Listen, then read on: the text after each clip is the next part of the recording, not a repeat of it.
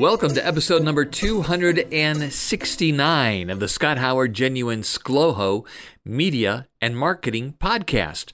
My name is Scott Howard, and this is an ongoing collection of media, marketing, and personal insights.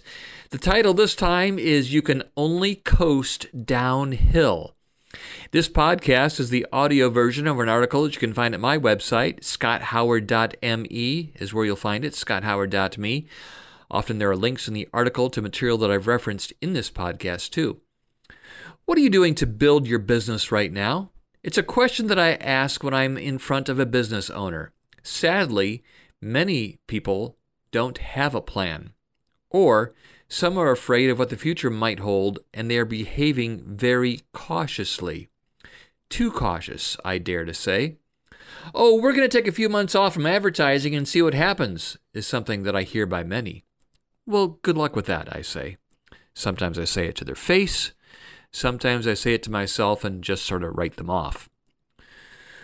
We are going through a time of uncertainty that some of you are experiencing for the very first time. However, there is plenty of history in the recent past that points to a positive outcome for those who are willing to step out instead of retreat. About 14 years ago, in 2008, our economy was seeing economic collapse that created panic and downturns that were just as scary as to casual observer as things might be right now. For years, lenders were taking us down a path that was going to create a crash, and basically, in 2008, it all came crumbling down.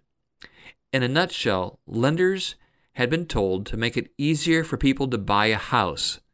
Subprime loans were a part of this, along with no-doc mortgages. Now, I saw firsthand how the no-doc mortgage loan was abused. I had a client at the time that was running a mortgage company, and we were supposed to meet about 1 o'clock one afternoon in 2008. I got to his office before he returned from lunch and overheard one of his mortgage guys reviewing an application with a client over the phone. As their customer told them their monthly income, the mortgage guy said, "Well, we're going to bump that up so we can get you a lower interest rate." Afterward, I spoke to the owner of the mortgage company about what I had heard, and he told me that that was common practice now since they didn't need to provide any documentation to back up the figures they were putting on the loan application. Also, they could get people into bigger, more expensive homes this way, and the mortgage lender would make more money without risk because they were just a broker. And these questionable loans were then sold off, and he had no liability as the mortgage broker. Well, after listening to all this, I decided not to renew his advertising contract when it expired a few weeks later because I had a gut feeling that this was just not right. And I didn't want my radio listeners to be taken advantage of by this company that was putting people's finances in jeopardy in this manner. When things took a crash in 2009, this guy's mortgage company went out of business. That was a good thing. Now, there were other companies that went under back then, but it wasn't because they were crooked. Many of them did what I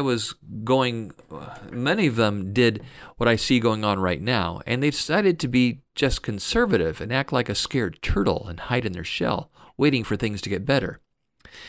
They basically decided to coast for a while. The problem is you can only coast downhill.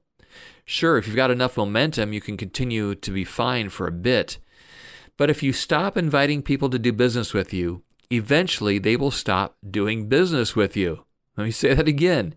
If you stop inviting people to do business with you, eventually they will stop doing business with you. And that's all that advertising really is, a paid invitation from you and your company to potential customers to consider you when they are going to buy. Some of your best customers will eventually decrease their spending or stop completely. It may have nothing to do with you, just circumstances in their life. For this reason alone, the average business will need to replace 20% of last year's customers with brand new customers just to stay even. That 20% number I just quoted, it fluctuates greatly depending on the type of business you're in. We've got roofers advertising on my radio station that offer lifetime warranties. That means they will never be able to sell that customer another roof until that customer moves to a new house. Roofers like that have to replace nearly 100% of their customers every year.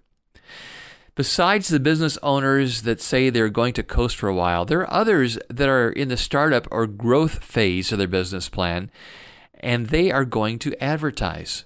They are going to earn the trust of your potential customers now, and once a customer buys from someone else, they are out of the market to buy from you.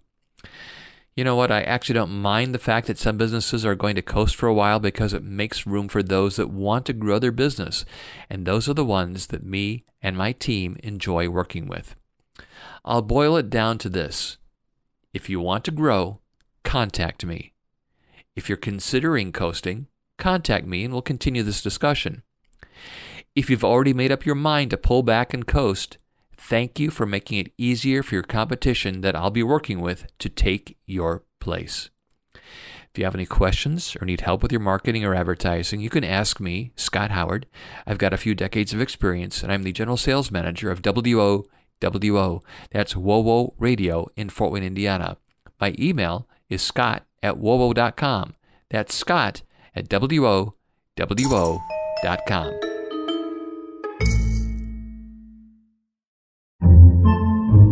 Podcasts by Federated Media.